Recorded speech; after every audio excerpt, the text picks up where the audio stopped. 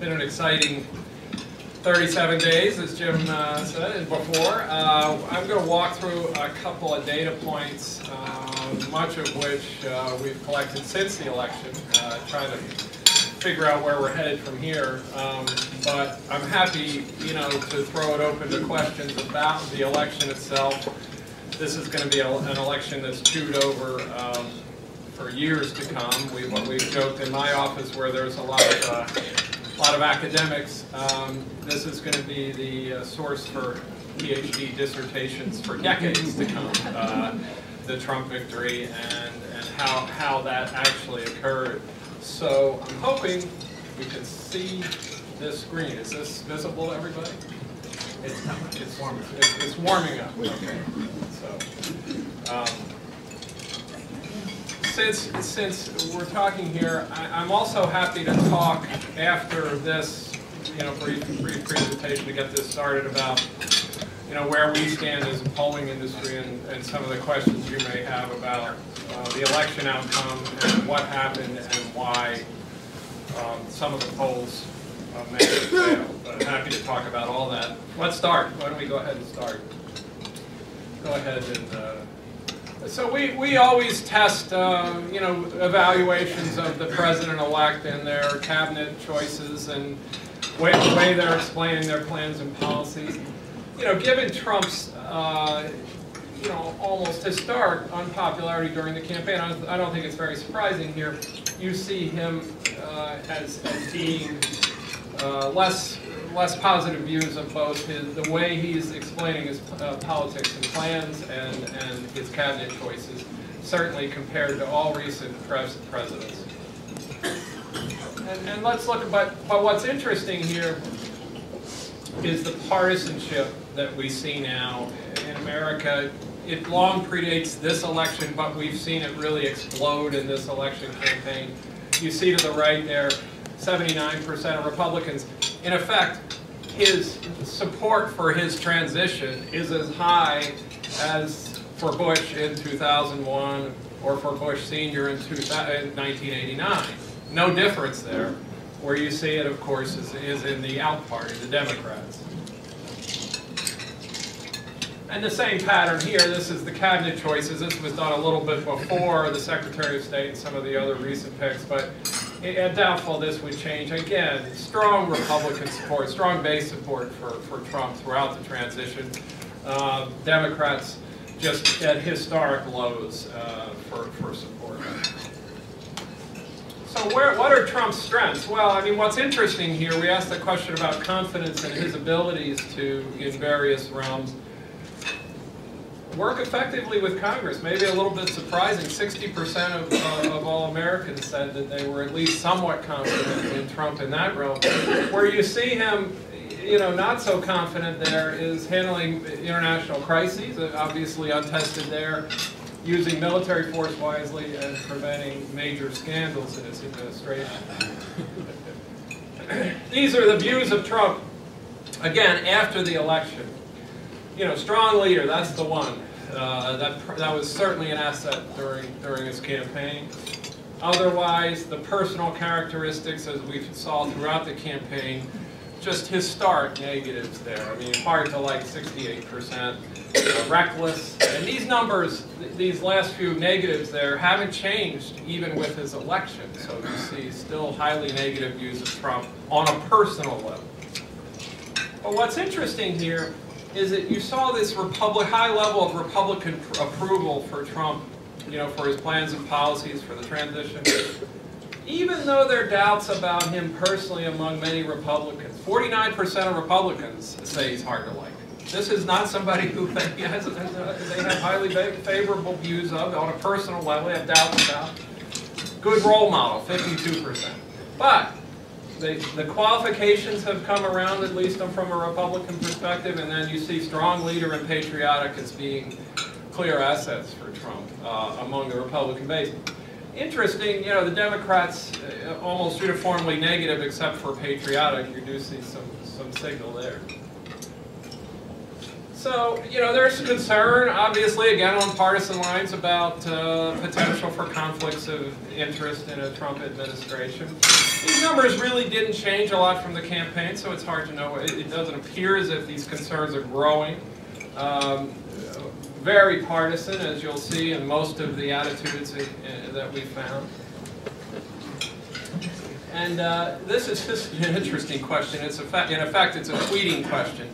Other pollsters have asked, should Trump tweet once he's in the White House? We felt like it was a broader issue than that. So the question was, when it comes to the kinds of things he says generally, you know, will he need to change? Will he need to become more cautious once in the White House? And universally, you know, this is something that Republicans and Democrats can agree on. 76% of Republicans, yes, need to be more cautious once you take office. You know, whether that the signal is received or not is another story, of course. Okay, so let's just look at some key issues quickly.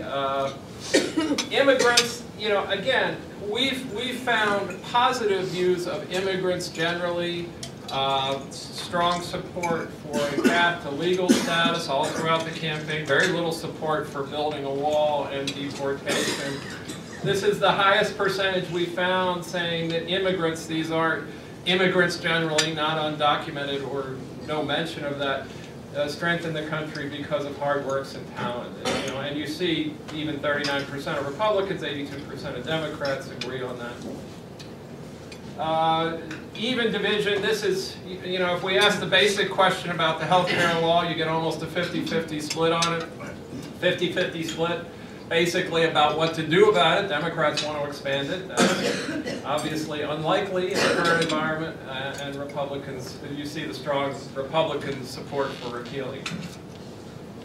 The Medicare plans that have been sort of kicking around haven't resonated yet at all.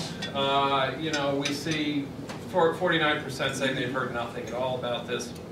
This question is essentially attempting to capture the Ryan plan, at least as it stood a couple of years ago. We asked a similar question in 2012. So that has not resonated. But if you go to the next slide, I don't know whether you can read this or not, it's very small print. We asked a question in 2015 about, does the government provide too much help or not enough help for key groups in society? And what you see here is that these white non-college Republicans, which of course were a key group and a key factor for Trump during his campaign and in his victory, 70% of white non-college Republicans told us at this time about a year ago that the government does not do enough for older people. Now that's a little bit of a warning sign on this Medicare plan if it's seen as affecting benefits, because even in the Republican base there is a strong level of support for maintaining current benefits in Medicare. This is one of the most interesting things that happened over the course of the campaign, how Republicans' views on free trade agreements changed, and I think you have to say probably largely in response to some of the rhetoric from the president-elect. You see that, you know, the GOP was always known as a party of free trade. Well, not so much in this campaign. You know, the data suggests otherwise. Now, you know, I mean, a couple of caveats on this data. These are very much of the moment in the campaign at a time when Trump was making it a central issue. It really resonated with a lot of Republicans, clearly. It's also a low salience issue. You know, some of this is, you know, trade is never something that people really talk about a lot. They don't really think about it. Trump raised the profile of this issue in a way and described it as a threat to jobs in a way very clearly that I think resonated with a lot of people. I think you see Democrats as being sort of soft supporters of free trade. I suspect those numbers might change in the wake of the election. They were soft supporters as long as they had the White House. One wonders whether they still will be now that they're out of power. These are kind of complicated lines. Basically, you don't see much change in terms of economic views, you know, in the wake of the election. But one thing really did change, and it's really amazing, which you can see. Go to the next slide. the optimism, Republican optimism on the economy now that Trump's elected. I mean, we haven't seen anything like this. It's you know, this is certainly a lot of obvious frustration with what they were experiencing or saw or perceived during the Obama administration. But on the one hand, you have to say Trump has high expectations, but this is probably a pretty positive sign, I think, if I were a Trump camp. So people are thinking that he's really going to change the economy, at least Republicans are. And then we can't have something at this venue or this event without talking about the campaign. Let's just, and I'm sure you all want to talk about it and you have your own ideas. I just wanted to describe a few factors here. And these are kind of, there's no single factor behind Trump's victory and Clinton's loss in this campaign. But these are some of the elements that we found in our data. Certainly not, this is not a comprehensive list. It does not include James Comey and does not include Vladimir Putin and all the other potential effects and factors of this campaign. But it goes back historically. People forget this polarization story. It almost guaranteed Trump a solid floor of support. I think that was crucial for him. The three-time charm element of Clinton's candidacy, people overlooked that, especially in the latter stages of the campaign. It's very hard, as we all know. George Bush's father, the last candidate to win of the same party for the third time. Very hard to do, especially when there's a lot of economic anxiety still in the country, even years after the recession. And especially among the white working class. I thought Eduardo Porter's piece in the New York Times the other day about overlaying job growth in the states that Trump really did well, in these swing states, there just hasn't been any. White working class people are feeling it. I mean, there's just no question about it. Racial resentments are part of the mix. I think that's true. It's hard to know how much. It's correlated with a lot of other things. The so-called blue wall, which was sort of founded on the Democrats' demographic advantages, didn't turn out to be quite enough in an electoral college system. And all of these lower factors, I think, are really crucial, including one that's not here, the fact that Trump was a well-known entertainment figure before he got into politics. I think that was a factor. All of these are factors in Trump's victory. And, you know, this, to me, I think captures a lot of this resentment. And we got a lot of questions on this finding from August. Compared with 50 years ago, is life for people like you today better or worse? And the key phrase there is people like you. It's how you define yourself, maybe by economic status or race or whatever, or by party. But 81% of Trump supporters. Now, is this nostalgia? Could be some. Could be a sense that the economy no longer works for them. But it was a powerful sentiment, and it drove a lot of people to vote for Donald Trump. There's no question about that. So looking ahead, both parties face challenges, obviously. The Democrats face an electoral map problem all of a sudden. They face a mobilization problem short of Obama. I mean, without Obama on the ballot, that's where Clinton suffered. And you know, the possibility, at least, that GOP can in certain states, can institute laws that may make it harder to vote. Now, the Republicans' challenges, maybe a friendly map in 2018, but also, we all know that 2 years into a new administration, the possibility for losing seats is there. The millennial problem hasn't gone away. Millennials voted for Clinton at lower rates than they voted for Obama. We'll probably see that the turnout was lower as well, but it's still somewhere on the order of 55, 57% of millennials voted Democratic. For the third election in a row, strong majorities voted Democratic. And demographic change, while not enough to carry Clinton over the finish line, is still a challenge for Republicans going forward, because the country and the electorate is growing more diverse and will continue to do so. And I hope I didn't go too fast through that, but I wanted to just touch on a lot of things, open it up for questions, and have a conversation. Thanks. Okay.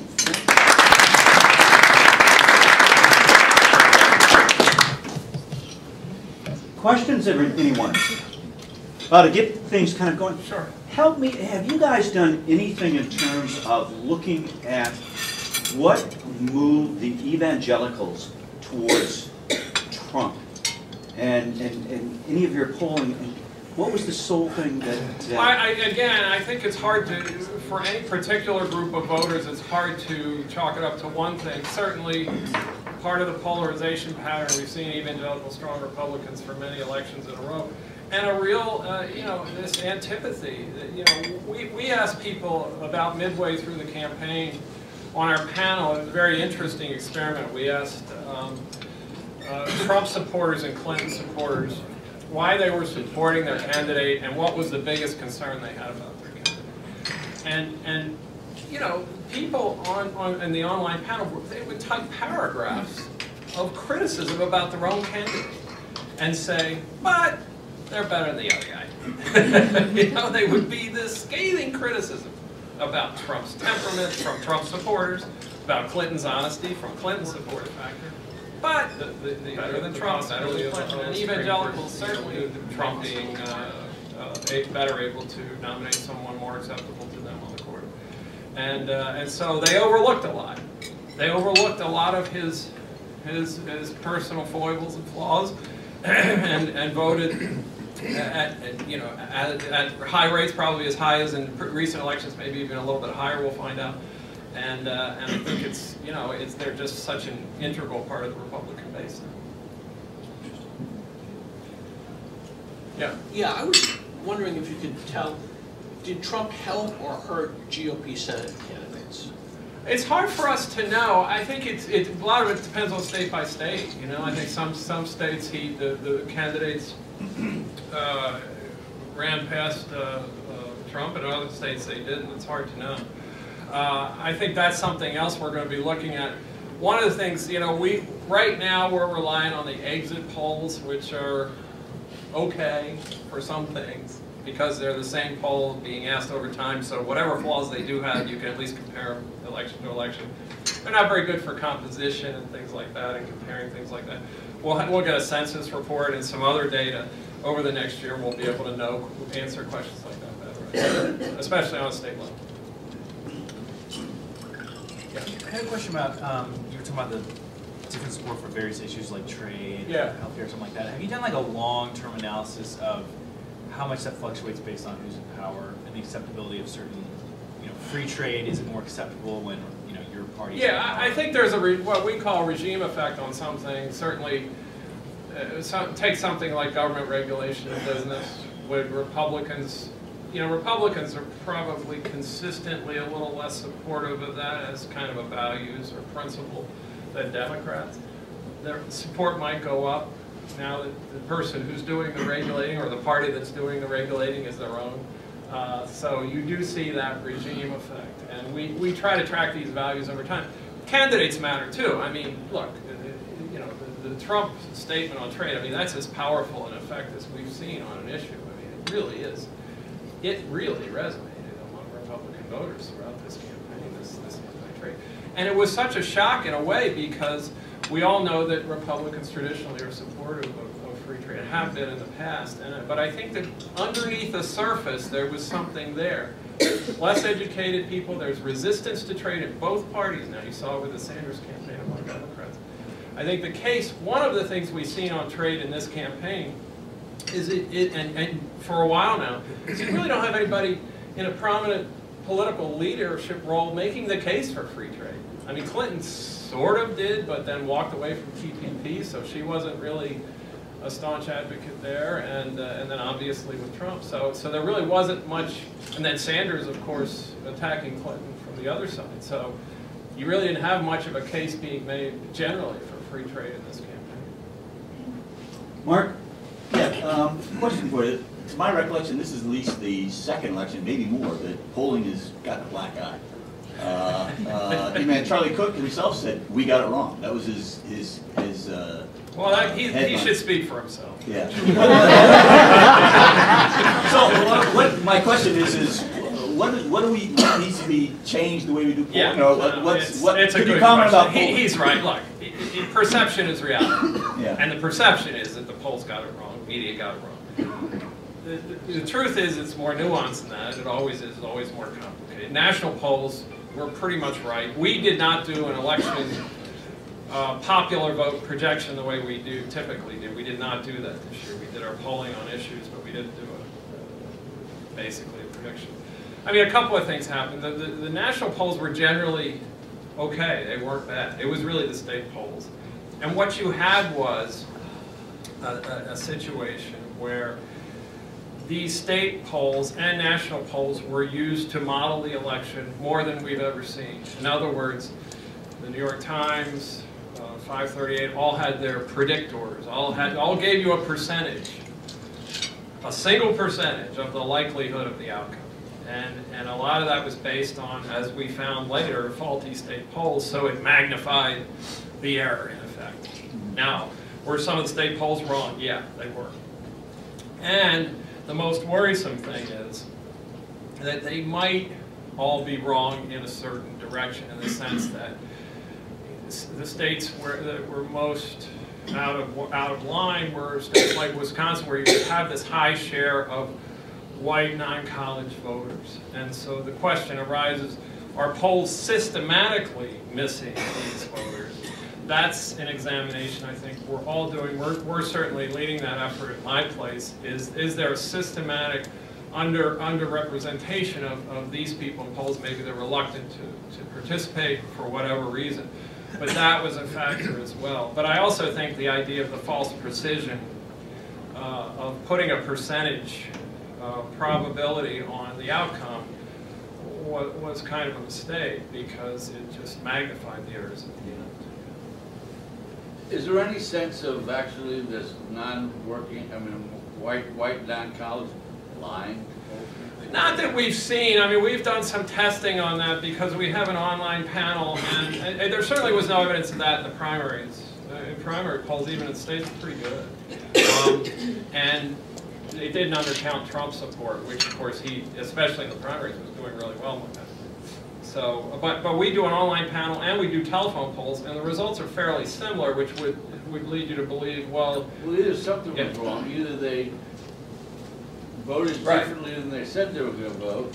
More of them came out than you thought were going to come out. Or they were missed by the polls, and that's the one, missed by the samples. Yeah, or they lied. What is missed by the polls? I mean, they weren't in the sample. They weren't. We couldn't reach them. Well, basically, you thought they were not going to come out, and they came out. Well, I mean, they weren't even represented. So if you have a Clinton poll +5 in Wisconsin, you're not getting a certain, probably, significant portion of that electorate. It's not even part of that poll, so it looks a little different than it should. I think we can look at the shy Trump. We saw the shy Brexit and all that. It's something we're still analyzing. I don't think there's been much evidence to date of people lying. Are pollsters sensitive to this? I mean, that they haven't admit people are lying to them? Or? Yeah. Well, look, I'm asking. No. I think these are all good questions and relevant questions and ones we're studying. Presumably, if you're doing it online and you're not telling a live interviewer who you're supporting and your answers are confidential, you should feel free to express support for your candidate. I mean, the other thing we did, we asked people. I bet you'd be more surprised. The more politically incorrect it was to be for Trump, the more lying there will be. Yes, it's possible. It's certainly possible, and it's one of the questions we'll be addressing. We asked the Trump supporters. Now, again, this is based on Trump supporters. So we might be missing some, but we said, well, are you reluctant? And this we asked this of Clinton as well. How do you talk about your support, either with your family, friends, workplace, church? Do you basically broadcast it? You tell everybody you know, or do you talk about it when it comes up and say, oh, I support X or Y?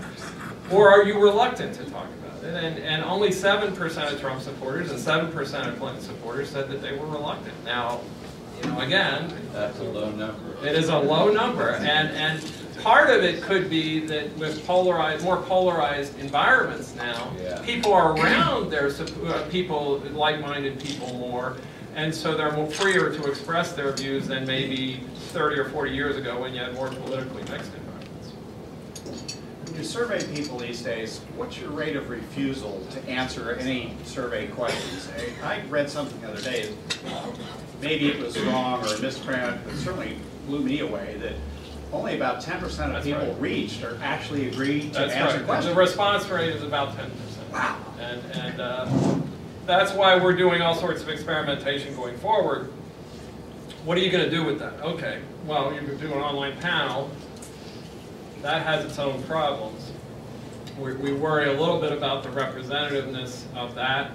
What we worry about there is that you're not getting you worry about their level of political engagement, and the people on the panel might be more politically engaged than the average person in the public. And so that's a problem. But that's probably the way to go in the future, simply because the telephone itself is changing as an instrument in society, and using it for polls is becoming increasingly impractical and expensive. And so the panel idea has merit. So we saw the level of support, or I guess confidence, in the Trump administration to be able to bring the economy up. That 75% is quite unprecedented. And he's going to go into office in January with several wins, including the carrier outsourcing deal and several others. How long do you think that he'll be able to ride that before the reality sets in about how slow Congress moves and what authorities the president actually has to control? Well, it's results matter. I mean, that's the thing. With any president, he's no different than any other president. Results matter. Performance matters. But it's what we were saying before this started. I mean, he has this kind of base that seems very loyal, and may help him ride through some bad times. Now, he's not going to reach. He's not going to expand that base. You can see from these numbers that it's going to be very challenging for him to expand that base. He could, if the economy. If you're looking at a 3+% growth rate in 2017, sure. But that seems a little harder. But that base is pretty solidly behind him now. I think you've seen it through thick and thin. The faith in government probably at its lowest point in a long time. Right. Does that correlate with Trump's rise? And to the extent that the Trump supporter gets disillusioned as expectations Yeah, fall, that's right. We'll have a greater number of people who have less faith. It's hard to get below where it is. No. But I mean, where do you go next? Yeah, no, that's the question. I mean, does he actually raise trust in government? I mean, the one question that the polling question that goes back to one of the oldest polling questions go back to 1958. How often can you trust the government in Washington to do the right thing? Always or most of the time, almost never. The always or most of the time for the past 10 years has been around 20 to 25%. It fell with Watergate and Vietnam and some of the problems of the 70s, and except for various times, Reagan, it came up with a nice economy, Clinton a little bit, but then you had impeachment. So it's been low for quite a long time. And so this predates Trump, this sort of cynicism about government. Question, what happens now is a really good one, because both sides now are kind of distrusting government. It's not necessarily that partisan an issue. It's a real problem, I think, for Congress and the administration in rebuilding this trust. Now, that said, a healthy economy cures a lot of ills, and if this economy really does take off, I think you'll see a little more faith in government. John Timmons. Did you do any polling on when people decided? Well, we were talking about that. I mean, the exit poll asks the question of people, did you decide, around the time of the conventions or earlier or before this year? But the key measure is, have you decided in the last week? And in those key swing states, Wisconsin, Michigan, Pennsylvania, Ohio, you had about 10 to 15% saying in the exit polls that they decided in the last week, and they went very strong for Trump. Now we were talking about it. You know, anybody here who's been involved in political campaigns knows that usually the late deciders decide against essentially the incumbent. But Comey may have been a factor. The FBI report may have been a factor. It's hard to know. Again, this is one of those things where picking out one factor is really hard. But no question that the late deciders went to Trump. In pretty big numbers, too, especially in Wisconsin. Darian.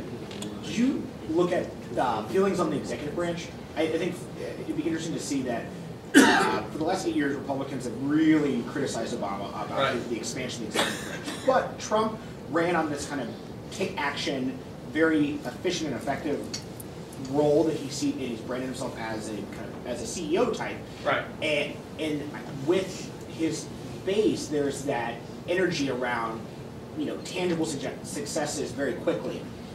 Did you look at how the electorate feels about potentially the expanded role of the executive, as long as it's getting things done for people? Well, I think you'll see it on a partisan basis. Certainly, we haven't asked about Trump, but Obama, you know, expanded presidential power. If it's being used by Obama, positive for Democrats, negative for Republicans.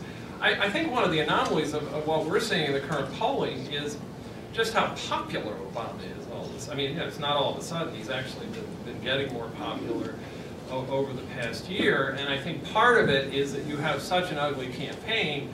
Obama looks pretty good by comparison, and so this poll is the most recent poll, 58%. He's up close to Clinton territory as he was leaving office. But the most interesting fact about that was millennials. Millennials, 77% approving of Obama, and that's up 11 points since October. And so I think there's a little Obama nostalgia going on here too among young people who really did support him through 2 elections. And so, it's interesting as he leaves office. It was very interesting. You should look at it on our website because the mixed views of Obama, very popular personally, high favorability rating, mixed views of accomplishments. Not so positive about whether he really made progress on the issues facing the country. So it's kind of a complicated picture of views of Obama as he's leaving office. Megan. Just going back to the trade polling, I'd just be curious, are there any polls out there that differentiate between multilateral trade deals and bilateral or smaller like? No, it's a low information environment on trade. I think now it's not because of Trump has sort of raised his profile, so now we can talk about that. I think that's a great question because you don't know the degree to which some of this Brexit phenomenon of multilateralism is driving opposition to trade. Would Republican voters, I imagine they would, support a Trump negotiated trade deal with the UK, say? I suspect they would. It's not trade generally, it's this idea of multilateralism and the idea that the U.S. gives up more in these multilateral deals than it gets. And so I think you could see these numbers move under different circumstances. And that's on both sides, both Republicans and Democrats? Right, you're right. Well, I mean, again, accounting for regime effect, I can't imagine Democrats will be too wild about many of the trade deals that Trump would negotiate, but you never know. I mean, you know, I suspect Democratic support for trade is generally going to fall. I think, you know, the party's moving to the left, and that's one of the issues that they're probably are going to. Greg. But do you get a feel for how people are feeling about the President-elect's tendency to reach out directly to and confront specific companies? No, we haven't tested that. It's all part of his personal style. You know, he has a lot of negatives. He's lived with those through the campaign. Again, people don't want him to tweet or go off the cuff as much as he had. 82% said he needs to be more cautious. You know, the public's view of all this is pretty clear. And in terms of targeting specific companies or calling them out, I imagine it's of the same kind of thing, you know, but, you know, again, the bottom line is the bottom line. If his performance is deemed good, I think people will accept a lot or tolerate a lot. Tim. Related to John's question about timing of when people decided, how does an exit polling-centric world deal with early voting? Well, that was one of the big errors. I think that, you know, it all gets calculated and it all gets analyzed. And there's some specialists that we trust who analyze the early polling. I think they were kind of a false read in some states, especially Florida, because it looked like the early vote, and it was true that the early vote was going for Clinton based on geographic, look at geography and demographics. Turns out a lot of people still vote on election day. That's very good for Donald Trump. In Nevada, on the other hand, it did work out for Clinton. The early vote, especially among Hispanics, was very strong for Clinton. Ended up, she won, Hispanics won the state. Jim? With regard to, say, late breakers in Wisconsin or my fellow white, non-college educated people from Wisconsin, do you have any sense that some of those folks are first-time voters, like in a state like Wisconsin? That's what we want to know. Same-day registration. Yeah. People gonna, they may never have been measured. They weren't registered voters. They right. weren't likely voters. That's what we want to know. That's you know, all this is going to. We don't know yet. We're going to crunch. We're going to crunch a lot of data. One of the things tools we have now is the actual voting records that campaigns use, and we're getting more access to it. It's costly, but you know, it's kind of, we can sort of do it and see exactly, you know, who are these people who didn't vote in 2012 and 2014, who voted in 2016. What do they look like? You won't be able to tell who they voted for, but you could probably infer that from other data. But you have a sense that there were a significant number of... I think it's possible. I think it's possible in some of the states, especially Wisconsin. I think you may have gotten new voters. But nothing from exit polls that show... No, it's hard. The exit polls are pretty bad for composition in terms of, you know, the composition. They're okay for showing you how groups voted, the preference over time. They're not so good in terms of the makeup of the electorate. You know. Please. I'm going to shift a slight bit. Yeah. So some of these numbers I don't think are surprising due to Yeah. the polarization of politics, and a lot of questions we're asking is where did Dems lose Dem votes and right. Republicans gain? My question is, what happened to independents? I haven't seen a lot on independents, not maybe the last one, but there used to be a poll to get that independent vote. That used to be a huge part of the election, and in turn that meant moderate policies and kind of, you know, shifting so it's not so left or right. Right. Have we just lost the moderacy? Have we lost the independent? Are there no Well, independents? we don't study independence as closely as we used to, because what we've discovered is that a lot of these independents are really closet partisans now. I mean, they call themselves independents. You know, it's interesting, the groups that call themselves independents. You see a lot of Republican-leaning independents. They may not be happy with the brand they hired, you know, but they still are pretty Republican. Millennials, pretty Democratic group. 50% call themselves independents, the highest share of any generation. They're pretty liberal. They're pretty democratic. In general, independents, you know, 70–80% of them line up pretty closely to one party or the other, and that means they're not so moderate. The middle, I mean, we've always struggled in trying to define the middle in American politics.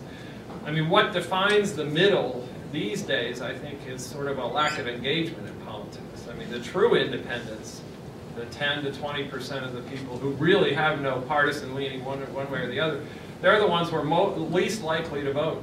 They're the ones who are least engaged in politics. And so from a campaign perspective, they're something of a non-factor. They keep themselves to the sideline. Stephen Jackson? There's a lot of discussion of the proper role of news media currently. Right. Is there discussion among pollsters of the proper role of polls engaging in that national polling was basically correct, but it didn't matter because or up 2% isn't how it works. But those drive TV numbers, they drive clicks. Right. But how are pollsters who want to get accurate information, but you're polling something that's not real or doesn't matter? Right, right. Yeah. I mean, you know, it matters what you want to do with it, what you see polling, or the utility of polling. We changed our approach this year. I mean, we feel like the horse race is overdone, and I feel like there's a value in public opinion research that goes beyond the horse race. So we try to do more. We try to do more issues. We tried to get at the factors of how people were feeling. You saw that 50-year question. And so I do think there's an overemphasis on the horse race. Whether that's bad or good for democracy, it's hard to tell.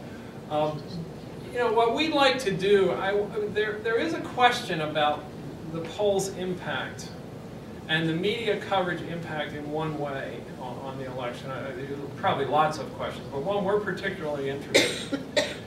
This is the first election in a long time where the voters got involved. You know, all campaigns, 60+% of voters were saying Clinton's going to win.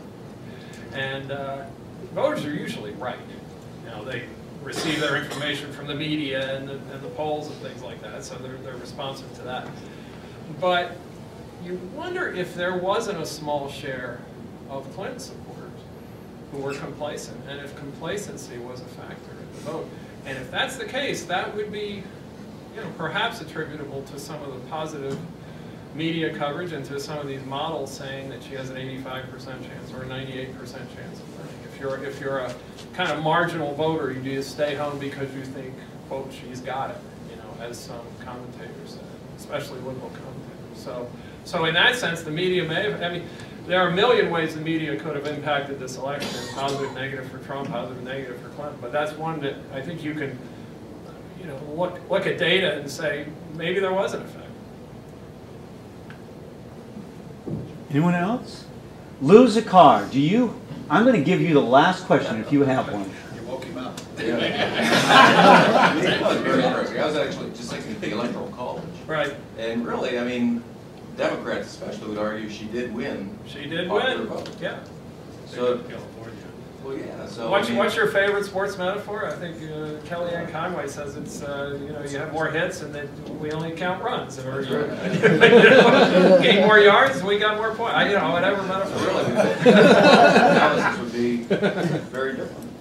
Yeah, no, and Trump's right. I mean, Trump has said, in terms of this electoral college question, I mean, obviously Democrats are saying it means he doesn't have the same kind of mandate as prior presidents, things like that. What Trump has said, wait a minute, I would have campaigned differently if the electoral college system wasn't in place. He's right, he would have. He would have spent more time in Texas ramping up the vote there, or in the South, or in, you know, red states. He would have campaigned completely differently. Clinton would have campaigned differently. It would have been a different campaign altogether. I mean, it's probably not going to change. So it's the system, and both parties have had to learn to adapt to it. I mean, right now the conventional wisdom is it favors Republicans, but you know, who knows going forward? I mean, everything changes in politics. It's